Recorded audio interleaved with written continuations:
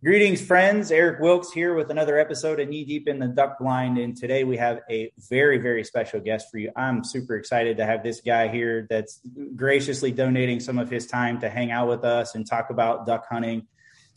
We have Mike Brasher from Ducks Unlimited, and you can see the website. It's up right there. But first of all, Mike, I want to take a second and say thank you for being here with us, man. We're super excited to have you on. Hey, do you mind? I'm sorry to kind of do this to you. Do you mind if we kind of start over to get my last name right there? That's one of the things that my dad always kind of wanted to make sure we tried to do. Yes.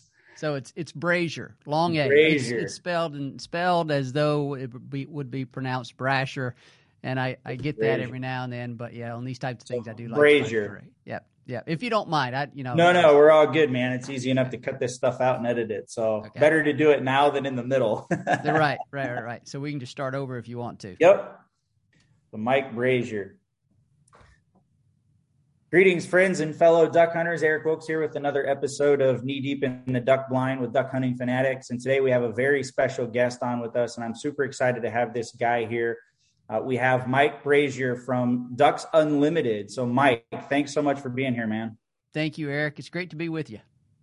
Awesome. Well, I'm excited to just talk duck hunting, but first and foremost, I know we talked a little bit before we got this started, and I don't know any duck hunter that hasn't heard of Ducks Unlimited. So, give us a quick update on what you've got going on at Ducks Unlimited. What's new for 2022?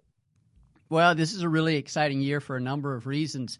I mean, first, I'll just say thanks to everyone that's listening to this. That's a Ducks Unlimited member. We appreciate the support from all of our members, all of our sponsors, donors. We have over 700,000 members and supporters, and so we take a lot of pride in that and connecting with all those members. This is our 85th anniversary year. That's why, it's really special. We're getting ready for a blowout national convention in New Orleans, July 13th through the 16th, I believe, are the dates. The first time in over 3 years that we've had a national convention due to, of course, all the pandemic-related cancellations. And we as an organization, a lot of our members are super excited about that. So if folks are interested in that, just kind of go on our website and search for Ducks Unlimited National Convention.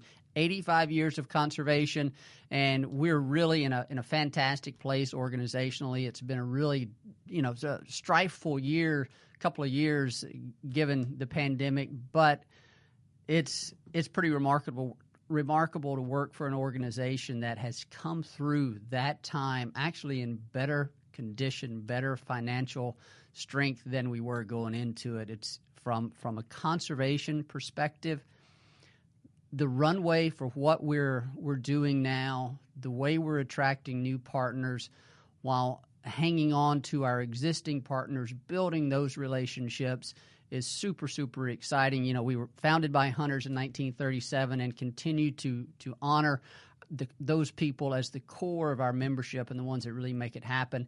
But we're entering this era where broader society is really recognizing the benefits of wetlands conservation well beyond waterfowl habitat and even wildlife habitat in general. And so we have a crackerjack team, fantastic team of scientists and biologists that are leveraging those benefits: floodwater retention, water purification, coastal community resiliency, aquifer recharge, a whole host of things, fisheries habitat, to attract new partners to the wetland conservation mission. And so it's a really exciting, although I'm a waterfowl scientist by training and by occupation, man, it's exciting to be involved in a conservation venture that is reaching so many different parts of our human society right now. It really is. So great times for Ducks Unlimited. Yeah, and that sounds really exciting because, it really does go beyond just the conservation and how you can impact the total ecosystem in any one environment, which impacts people at the end of the day, is pretty amazing, what you guys are doing. And, and I think a lot of hunters, or as hunters, a lot of times we fail to realize, or what more mainstream fails to realize, is that we truly are, as hunters, the funders of that conservation. And I think it's undervalued, it's underappreciated a lot of times. And it's largely because people just aren't educated. They don't realize that the license fees, and then the organizations like Ducks Unlimited, and then the people that actually are the hunters that are also the members of that, and then you're taking and reinvesting that into the environment and back into the conservation programs that you guys fund. And so it's awesome to hear that, it's finally mainstream is starting to understand, right? The average everyday person that's maybe never hunted is finally starting to realize the value and impact, and realize that hunters, like we're needed as part of the society. We're needed in order to make these programs possible. So thank you guys for what you're doing and the impact that you're making. Yeah, absolutely. And I was at a conference just last week. It was like an aquatic societies conference where we interacted with all sorts of fisheries ecologists and stream ecologists and water quality specialists. And it was amazing having that conversation. We had a booth, Ducks Unlimited booth there, and it was amazing to have those conversations with people, have them understand the role that not just hunters but anglers play in conservation of all of our natural resources. And it's pretty easy to get excited about wetlands conservation because it does touch so many aspects of the things that are valuable to our society. And to have over 2,000 people there kind of recognize the critical role that anglers, and then with Ducks Unlimited's case, hunters play in that conservation arena is pretty special. It's fun to have those conversations. Yeah, absolutely. And I want to get into talking about, shift gears here. I want to get into talking a little bit about hunting, because I'm sure you're involved on the conservation side. You see a lot, you hear a lot, you travel to different parts of the country. Just to get started on this topic, what's your favorite area of the country so far that you've visited? From a hunting perspective? From a hunting perspective. Well, I'm going to have to go. Can I go into Canada? Because it's going to have to be Saskatchewan, the land of the living skies. Is there any place better than Saskatchewan if you're a waterfowl hunter or even bird hunter in general? That's, hands down. I was fortunate to experience that a number of times. And most of the times when we went, we freelanced it. It takes a while to kind of get up to speed on that. And, of course, some of the laws up there, trespass laws, have changed, which add a little additional complexity now, but certainly it's always still doable. But hands down, Central Valley. I was running through the mind of some of the other places I would like to go. Saskatchewan, hands down, the best place I've gone to. Central Valley of California is a place that I have not been to, but I would like to. A close second, if I'm going to other places that I've enjoyed. It's probably going to be the Texas coast. There's just so many different opportunities there, whether you're talking about redhead hunting in the Laguna Madre, or you're talking about hunting puddle ducks, pintails, or geese. Goose hunting is kind of, we know the story there, has kind of gotten a little tougher there on the Texas coast over the past 5, 10, 15 years. But just so many opportunities there along the Texas coast of different types of hunting that a person has access to. What would you say is your favorite strategy or tactic? And I know that's a loaded question, so let me preface this a little bit, because I know it's a very loaded question, because it depends on the area you're hunting, the time of year, the season. So maybe just to highlight your favorite time of year to hunt, and then go into what your favorite strategy or tactic is during that time of year. I'm probably not going to be too different from a lot of other people. When you think about favorite, it's when I think of what's my favorite, I think about the type of experience that I would like to relive over and over again if I could. And I go back to where I grew up. I go back to the type of hunting that I did that made me so connected to the waterfowl resource. It put me on my path to this particular profession. And it's not a very charismatic location. It's not a very charismatic habitat type even. And it wasn't even a place where we saw tons and tons of birds, but it's the place that made me who I am from a waterfowling perspective. And that's north central Mississippi, not known as a waterfowling mecca, but January mallards in naturally flooded shrub, flooded timber, and late January, fully plumed red-legged mallards. I've had so many good experiences in that particular setting that I have to go back there in my mind as the favorite. And from a strategy standpoint, I like to keep it simple. In those places, And maybe that's why another reason why I like it is because I could succeed in those late January, mid-January conditions without really elaborate setups.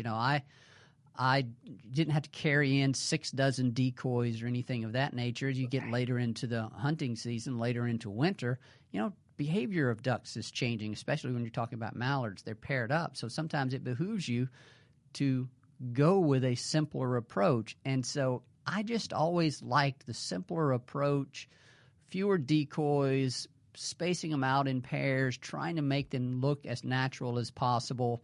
And we never hunted with a huge number of people, so that kind of makes it a little bit easier too. But that's probably not the sexiest answer you'll ever get on any of your episodes. But man, it's just what connected with me and helped make me who I am. Yeah, I mean, but you know what? It drives home the point, and I tell guys the same thing all the time because we get asked a lot of questions, and it's always, the root of it is always keep it simple. Don't try to overdo it.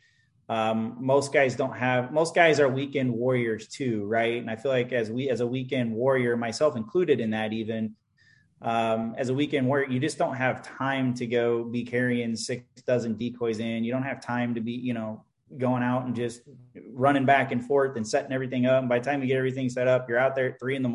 and, before you know it, it's lunchtime and then your weekend is over and you spent half your time putting out decoys and picking them up. So, yeah. I think keeping it simple and not overdoing it and, like you said, just making it look as natural as possible and bringing those ducks in is the perfect time to do it. Understand later in the winter, you might be hunting a field or you might be hunting someplace else in some other area of the country. And I'm up here in Wisconsin, so it's the same as it would be down in Mississippi, right? Just try to keep it simple and not overdo it. Usually a lot of times I'll just take 4 or 5 decoys out, 6 decoys, just half a dozen even, and just do something different. And what I like about what you're saying there too is like you got the guys upstream, right, that are hunting and they're shooting at ducks as the ducks are migrating down, and they've got these big elaborate setups. And so a lot of times keeping it simple, honestly, it gives the ducks something different to look at. That's too, right? They're not fooled by 30 decoys sitting out in front of them, and then all of a sudden they see one that's like 6, 8, maybe a dozen, and they're like, oh my gosh, like this is way more natural looking. It's not overwhelming. So yeah. Part of it, like you said, too, is understanding duck behavior at the certain times of year. So I do like that approach when you say keep it simple. That's really what I pull out of that, and how I would relate to that is keep it simple. So yeah, we've all heard the KISS method, right? Keep That's it simple, right. stupid. So that's same right. scenario. That's right. Now, I will say I have complete admiration and respect for people that go very elaborate, that go, to the go all out. In some cases, they have to because of where they're hunting, the type of competition they're facing, and they're really successful with it. One of the, I guess, more memorable series of experiences I've had in terms of being exposed to hunting in an area and of a type that I didn't grow up with was with a buddy of mine, coworker, in sort of a few years ago in a previous position, not coworker in the same office, but we were colleagues, I guess we would say. He hunts on Lake St. Clair, the St. Clair Flats up in Michigan, and just seeing the type of hunting that he did, the strategies, the tactics that he used, long lining for divers and pulling a boat up into a stand of cattail or frag and hunting and being successful in killing 13 different species of waterfowl or of ducks over the course of a weekend it just blew me away. Everything from black ducks to long-tailed ducks to not harlequin. That would be interesting. Red-breasted merganser. Just a tremendous diversity. Canvasbacks, redheads, and then of course all the dabblers you throw in there as well. Hunting in a place like that and seeing the different tactics that he used and getting to experience that from a sort of collection of experiences, hunting experience perspective, that's probably the most memorable that I've had. So pretty cool. And there's a lot of places like that offer their own unique stories. Yeah, definitely. And it's awesome to have that opportunity to shoot that many different ducks in a single weekend. I mean, you really can't beat an experience like that. If there was one place that you could recommend people go to, and I know it's probably a loaded question, you're probably going to say Mississippi, but someone that's looking for a new experience that, again, they've hunted one area for so long, and maybe, post COVID, they're ready to get out, they're ready to travel, they're ready to go try something new and different. What would be your recommendation for somebody, and where would you recommend they go? Well, I can't get out of this conversation without recommending somebody hunt Green Tree Reservoirs in Arkansas. I mean, an iconic habitat type, an iconic hunting destination. You can't go wrong there. If you've never experienced it, you need to. It is one of the things that every waterfowl hunter needs to have on their checklist. If you've done that and you're looking for another location, you got to go to somewhere on the prairies, fall hunting in the prairies, whether it be the U.S. prairies or Canadian prairies. And then those would probably be my top two. Obviously, there's tremendous hunting in the Great Lakes, in Louisiana, the Texas coast, Central Valley of California. And each of those can be, a case could be made. And I'm sure there are tons of people that are listening to this, each of whom would identify those areas as must-have on their destination list. And I can't argue with that, but just, the ones that kind of stand out to me in my mind for whatever reason or another, the GTRs, the flooded timber of Arkansas, and then somewhere on the prairies. So you asked me for one, but I had to give you two. No, and that's fair, man. We appreciate that, because again, we get guys just emailing in like, hey, who do you recommend for a hunting guide in this area or that area? And we don't recommend, one hunting guide over another. It's, hey, here are the areas that you need to go check out. So I always like to pick people's brains on what's in your mind, just to give guys ideas and keep guys inspired. And Arkansas, I think, is number one on the list for pretty much everybody that we've talked to.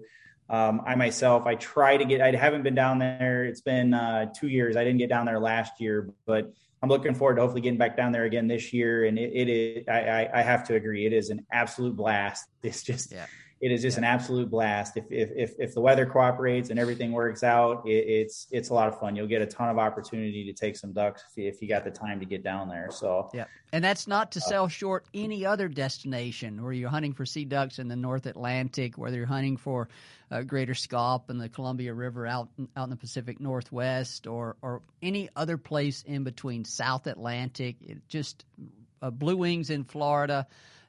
There's fantastic places, fantastic opportunities for hunting pretty much anywhere you go across this country where you find good wetlands for waterfowl. Absolutely.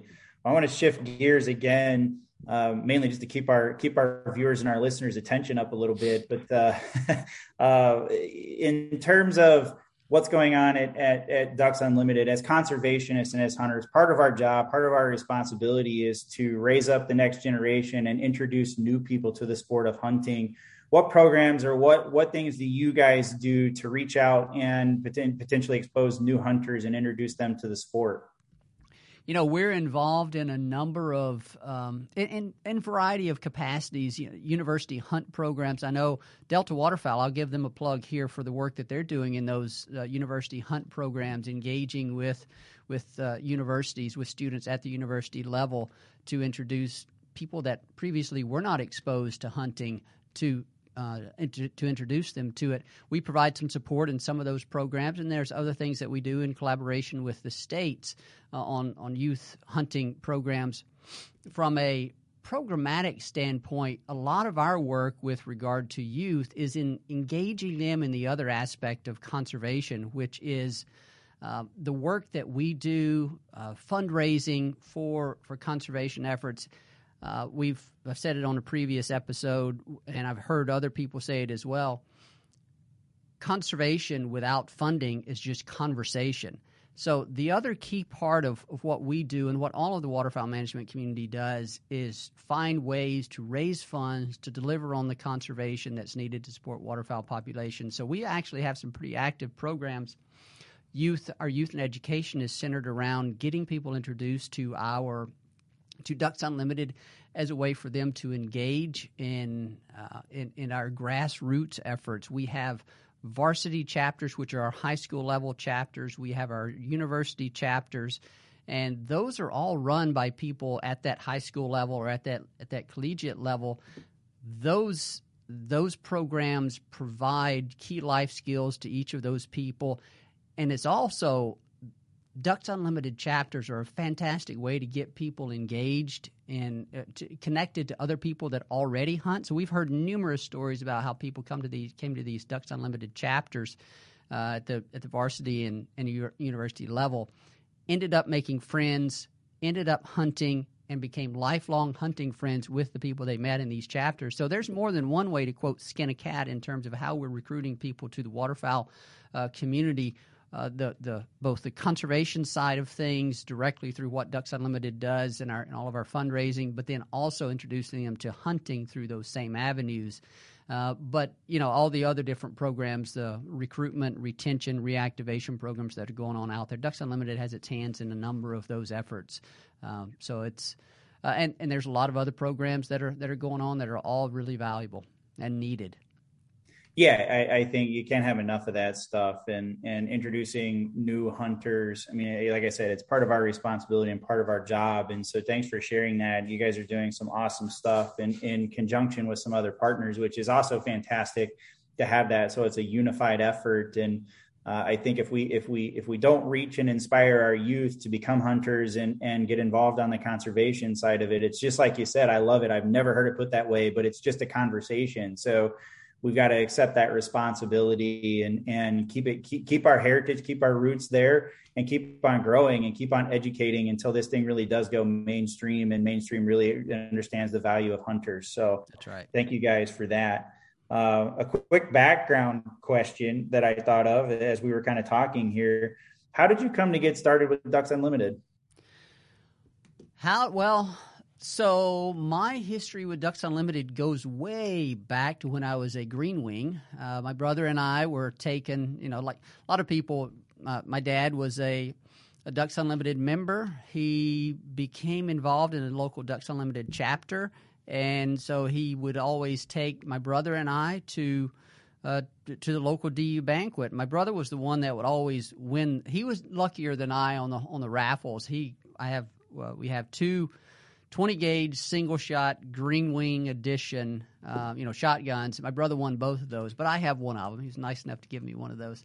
And, so my first introduction to Ducks Unlimited was as a member, as a green wing, way back. And from an employment standpoint, it all really, my path to DU began when I was in, I guess, really undergraduate. I knew, whenever I enrolled in college, I began to think about what do you want to do when you grow up. I was fascinated with the outdoors and wanted to find a way that I could marry my love for the outdoors with some sort of gainful employment, some sort of career. And so a short version of this is I established my major in wildlife science. I met up with my advisor at Mississippi State was Dr. Rick Kaminsky, and once I met him, he basically helped me. He helped open the door to a lot of networking. You get in the industry, everything starts by getting your foot in the door and representing yourself well, working hard, doing good work, and then if you can do those things, then you can go a long way regardless of what it is that you're pursuing, regardless of what career. And I've been fortunate to continue on that path and have met a ton of different people. And once you begin to network, understand, learn about the opportunities, career opportunities, then you can begin to chart a path to where you want to be. When I graduated from Ohio State with my PhD, I began looking around for jobs, and the first job that I had, applied for several jobs. The one that I was offered was with Ducks Unlimited as a biological team leader for the Gulf Coast Joint Venture. It's a conservation partnership, bird conservation partnership down on the Gulf Coast. That was my first employment, or that was my first job out of college, and that was with Ducks Unlimited, and that was in 2005, and I've been with them ever since. Wow, that's awesome, man. That's an incredible story. So it means that and I think that tenure, it speaks volumes about DU internally, about the ability to retain you, and obviously you see something in the company, and so that means you guys are doing really good things both inside and out, which is also a very positive thing. So thanks for sharing your story with us. So I have two more questions for you. Okay. And it's really kind of rolled into one. What's your favorite hunting experience or memory from a kid and most recent? Man, you're asking me all these. What's your favorite? What's your favorite? You didn't ask me what my favorite waterfowl species is. That's a typical one. But we're getting there. You can okay. answer that too. All right. So my favorite hunting experience growing up was the one that put me on this path. It was sort of this aha moment. I've talked about it with other people. It was this aha moment where I was going through, maybe it was early college, late high school. I was, as I described, trying to find a way that I could marry my love of the outdoors with a career. And my dad and I were, at that time, I didn't know if I wanted to go, I didn't know if I wanted to go waterfowl, or if I wanted to kind of be a marine biologist, for example, or if I wanted to be a fisheries biologist or whatever. I didn't know. My dad and I were hunting one of the places that I described, one of the places where I grew up hunting. It was just the two of us. It was a slow day, a bluebird day. I don't even know if we had fired a shot yet. We were sitting there talking. It was a father-son kind of moment, just enjoying the day. And lone Drake mallard comes flying in, and we saw it from a long distance away. We heard it, saw it from a long distance away. And then, of course, it circled around, and the sun was at our back, and its wings were cupped up and coming into the decoys, and bright red legs extended, and, we dropped it. And that's a moment that I just remember as thinking, that's pretty freaking cool. I could get a lot of enjoyment and a lot of satisfaction out of a career that allowed me to stay in touch with this particular resource. And so that's it. That's my moment. That's the moment that changed my life in terms of my career path. Most recent favorite experience, that's going to be a little tougher. What would that be? My goodness. So I guess we're talking hunting, favorite hunting experience. Favorite hunting experience. Here in recent times, I'm going to miss one here, but the one that jumps out, and it's not waterfowl. We were up there for waterfowl hunting, but it's the other type of hunting that people do whenever they go to Saskatchewan. It's sandhill crane hunting. I was there with my dad. I was there with a couple of good friends of mine, and we kind of lucked out, find the right spot, got right under sandhill crane flight line, and we each dropped our 5 cranes, and so 20 sandhill cranes that's quite a load. It is a load. It's not a small bird. No, it's not. Try shoving that in the back of a Suburban with all your other gear while you're, the first day when you got there and you haven't unloaded everything yet. That was something else. So that one obviously sticks out in my mind. So I would, then that's probably even 10 years ago. So more recent, I would have to, nothing jumps out really. I could talk about shooting 6 ringnecks with 7 shots last fall. That was pretty special with a good friend of mine up there on Lake St. Clair. I think it also made it a little bit more special that he was struggling on his shooting that day. But no, I have to go back to that one, to the sandhill cranes. All right, fair enough. That's awesome. I haven't had the opportunity to shoot at Sandhill Crane yet. They're trying to get it approved here in Wisconsin and actually have a season for it. We have a very large migration that comes through not far from where I'm actually located in South Central Wisconsin, where they come and they land, and they've made a little preserve for them and a little habitat for them, and they don't allow hunting there right now. And they're talking about maybe next year trying to get something approved here in Wisconsin and have an actual season for it, which the way the population is exploding down here, I believe at some point, it may not be this year or next, but at some point, I think they're going to have to, especially in the interest of conservation. So I'll look forward to that, and I'll take your word for that. And definitely, if I get the opportunity, take advantage of it. So, and it is an absolutely wonderful bird for the table. Absolutely amazing. Absolutely. It's my favorite. Yeah, I've heard that up here in Wisconsin. They call it the ribeye of the sky. So, that's right. Exactly. I think that's what most people call it. And, it sounds like that holds true. So I'll look forward to that opportunity one day, hopefully soon. So, Yep. And then back to the original question, favorite species to hunt?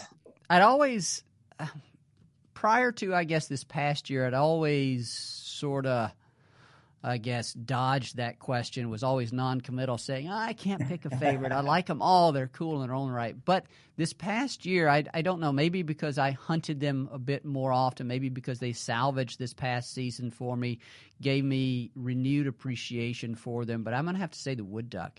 It's a species that tastes great to begin with. It is one of our most beautiful species of waterfowl, if not the most beautiful here in North America. And the hen wood duck is very attractive in her own right. Obviously, the male is incredibly ornate. The other thing that I like about the wood duck is that it is a species very charismatic because of all the coloration, very easy for a lot of people to see if they're in the right place. It is widespread across the eastern U.S., basically, the eastern U.S., and you can find pockets of it out west, the Central Valley, portions of Nevada, other riparian areas, and it's a species that is present year-round in a lot of the southern locations that otherwise are just sort of restricted to seeing the diversity of waterfowl during fall and winter, with the exception of the temperate nesting Canada geese, resident Canada geese, and then park mallards. But it's widespread, beautiful, fun to hunt, challenging to hunt, great table fare. Just has so much going for it. It's a great ambassador for waterfowl, I would say. I'd have to agree. That's one of my favorite species to hunt too. It's they're just fun to shoot. They're pretty simple because of the coloration. They're pretty simple to identify, especially if you're new to duck hunting. I think, for a new duck hunter to hunt wood duck, I think is a great idea and a great first, if you have that opportunity, first experience, because then you don't have to worry about, is that a legal duck that I can shoot? Right. They're like we said, they're very easy to identify. So that's fantastic. They're also one of the most well-studied duck species out there. Their cavity nesting behavior makes them amenable to a lot of nesting studies that we otherwise would be challenged to do. So from a science perspective, they're incredibly cool in that regard too. Yeah, definitely. That's really cool. Favorite duck call? I know you've committed to wood ducks here. So favorite duck call? And you don't have to be committal here. Let me be clear. So you're talking. I know it's tough, and it's a really tough question to answer. But I know if somebody's listening to this podcast, I know they're going to email in and ask us that question, like, "Hey, what's his favorite duck call?" So you're not talking like brand of duck call, are you? Not brand of duck call, just favorite duck call. I don't want to get into brands because there's a million of them.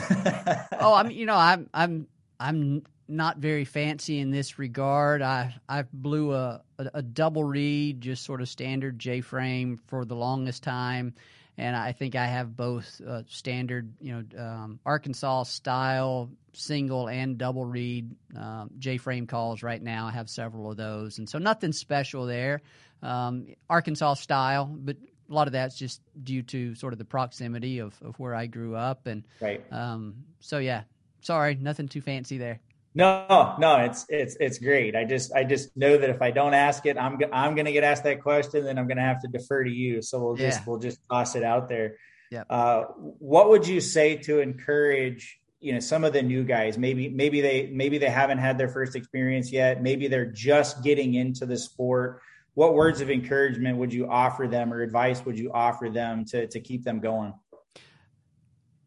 I would consider the most important piece of advice for every duck hunter out there don't expect to kill a limit of ducks every time you go out. That's unreasonable. That's unreasonable for any type of hunting or fishing. Don't let that be your expectation. Let your expectation be getting out, enjoying the opportunity to hunt this amazing resource that has recovered from incredibly low population levels. If you go all the way back to the commercial hunting days, market hunting days of the late 1900s, early 1900s, to the point where we now have record levels, or have had near record levels here. You say that have had record levels about 7, 8, 9 years ago. I think it would have been an incredible story of conservation over the long term. We continue to face incredible challenges with regard to the habitat that they need, but it is a remarkable group of birds. Let that be one of the things that you try to enjoy. Sure, we all want to get out there and kill some ducks, and we should expect to do that. But don't let a limit of ducks, a full strap of ducks, be your expectation every time you get out, because that's not going to happen. Enjoy those days where you have a fantastic outing, where everything lines up and you're able to limit out, or everybody in the party is able to limit out. Those are rare. They should be rare. So that's my one piece of advice, is set your expectations and let the one thing that you expect every time be to appreciate and admire the resource for what it is and for what it gives us. Yeah, and I think I could summarize that in 2 words: keep hunting. Keep hunting. That's right. That's right. Keep hunting. That's really the reality of it, and really, it even just goes beyond just hunting. You can throw it out in fishing. And I took my 2 young kids. My daughter's 3, my son is 6, and I took them fishing this Sunday. And we got out there about 11 o'clock, and within 20 minutes, my 3-year-old daughter caught the first 2 fish right away, and then just nothing. And of course, my 6-year-old son, it's 4 o'clock in the afternoon, and he's just getting real impatient, and he's getting real upset because his sister's beating him in fishing. So I had to remind him. I said, well, I said, listen, I said, are you not having fun just being outside? And immediately my 3-year-old, bless her heart, she's like, Daddy, I love being outside. I love the wind. I can hear all the birds. And I said, see, and I told my son, I said, see, it's like that. I said, are you not just having fun being outside and the wind hitting your face, being on the water, and just listening to the sounds of nature? And, I went on a field trip with him recently, and it was a nature trip. And of course, he wanted Dad to go, and it was all about being a nature detective. And I had to remind him, remember that field trip where you're just being a nature detective and you're listening and you're observing and you're seeing all the things. And he went, yeah, Dad, this is really fun, but I really want to catch a fish. Yeah. That's right. But I just had to remind him, like, hey, it's not about, and exactly what we talked about. It's not about limiting out. It's not about catching the fish at the end of the day. It's about just being outside and enjoying ourselves. I said, do you even have any idea what time it is right now? And he said, no, what time is it? I'm like, it's 4 o'clock. Like, we've been here for almost 6 hours and you haven't caught a fish yet. And we're still here. You haven't said you want to go home yet. So I'm like, that means you have to be having some sort of fun. Otherwise you'd be asking me to go home. And he's like, you're right. Right. Yeah. Now, thankfully, right, it wasn't 10 minutes later, the afternoon bite turned on and he caught like 10 fish right in a row, and I couldn't bait both their hooks quick enough so I ended up just pulling my line out of the water and letting them go at it. And it ended up being fun. And he was happy because he caught more fish than his sister. So even on the way out, I'm like, hey, look, I know you caught more than your sister, but look, it's still not about that, right? I'm like, it's still just the experience of being here. And I think if we can instill that in any young hunter, any new hunter, and instill and just get them to manage their expectations and then just enjoy the outdoors. That's really what it's all about, just enjoying the outdoors and being outside. So, keep hunting, keep fishing. That's all I can say. And then just learn to enjoy it. Learn to disconnect. One thing I do personally, even Mike, I have my phone, but I put it on airplane mode anytime I'm out fishing or hunting, and try to just really just completely disconnect from the day-to-day type of stuff and really, truly just settle in and enjoy it. So it's a great piece of advice. So thanks for sharing, man. I really do appreciate that. Well, your advice there at the tail end is great as well, because when you shut off those distractions, it allows you to focus more on all the other aspects of what you're experiencing. It's the sights, the sounds, the sunrise, the other birds that are calling, muskrats swimming through the water. I don't think we realize how, I don't want to say fortunate, because we're sort of making our own fortune here.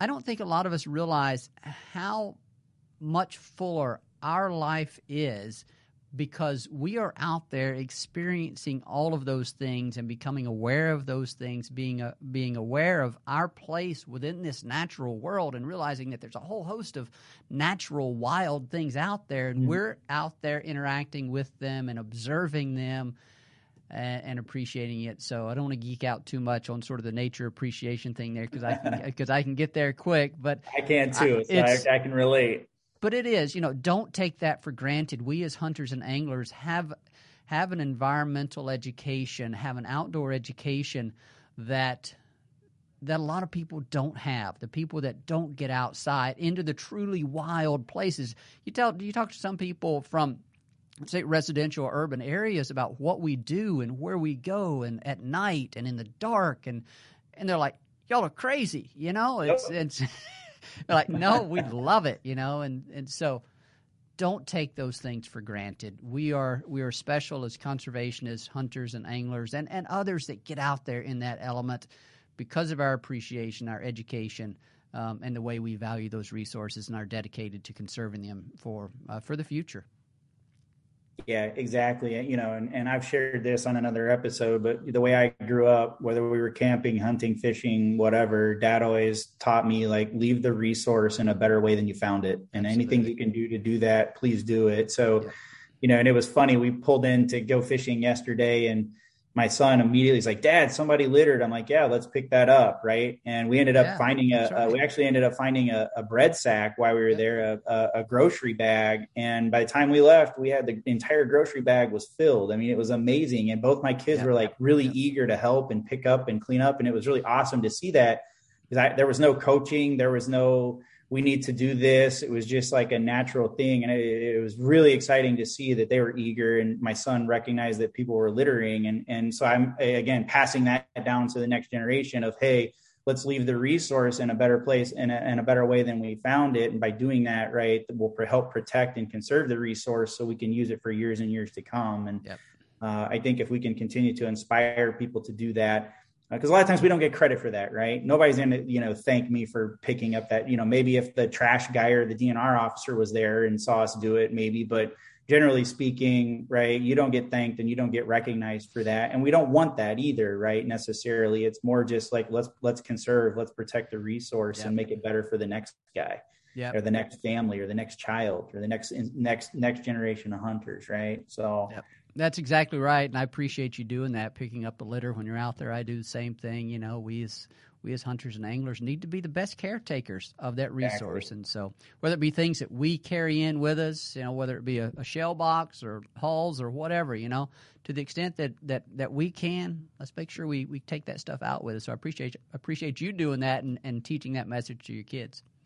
Yeah, absolutely. That'll hopefully continue on and carry on to the next generation when they're ready. And that's really my main thing, is just making sure that, prepping them to, be good young people and at some point good members of society. Yeah.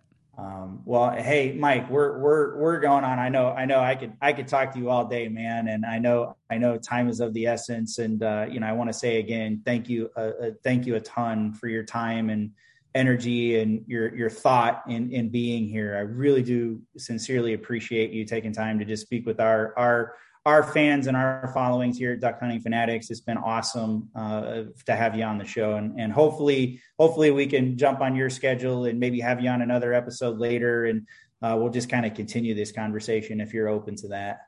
Absolutely. Anytime you want an update on whether it be breeding populations, we do a year-end season in review. That's something we started doing here a couple of years ago, producing a little report, summarize major weather patterns that unfolded, any of that kind of stuff, or anything else that you want to talk about, conservation happenings of the day. Always happy to make ourselves available to talk to our members and other waterfowl supporters out there. So thanks for having me, Eric. It's great. Yeah, absolutely. And anyone that wants to get involved, obviously, I mean, as duck hunters, we've all heard of Ducks Unlimited, and you see the website up there for those of you that are maybe watching this. at ducks.org. And then you can, if you scroll to the bottom, you'll see the links to all the social profiles. Get out, get active, get involved with Ducks Unlimited any way that you can. If nothing else, just purely for your own knowledge, especially if you're new to the sport. They provide a ton of resources in terms of, for those of you that are new, experienced, regardless of age, regardless of experience. There's a lot they have to offer. So we'd encourage you, here at Duck Hunting Fanatics, to go check out Ducks Unlimited at ducks.org and get involved with them any way that you can. So once again, Mike, appreciate your time, my friend. And thanks again for being here. Everyone else here at Duck Hunting Fanatics, want to thank you guys for tuning in and for listening. Without you guys, our friends, our followers engaging with us and listening and downloading our content, we wouldn't be able to do this. So thank you guys for tuning in as well. Thank you, Eric. You bet. Now, that was a little longer than 10 minutes. It was a lot longer than 10 minutes, but I didn't.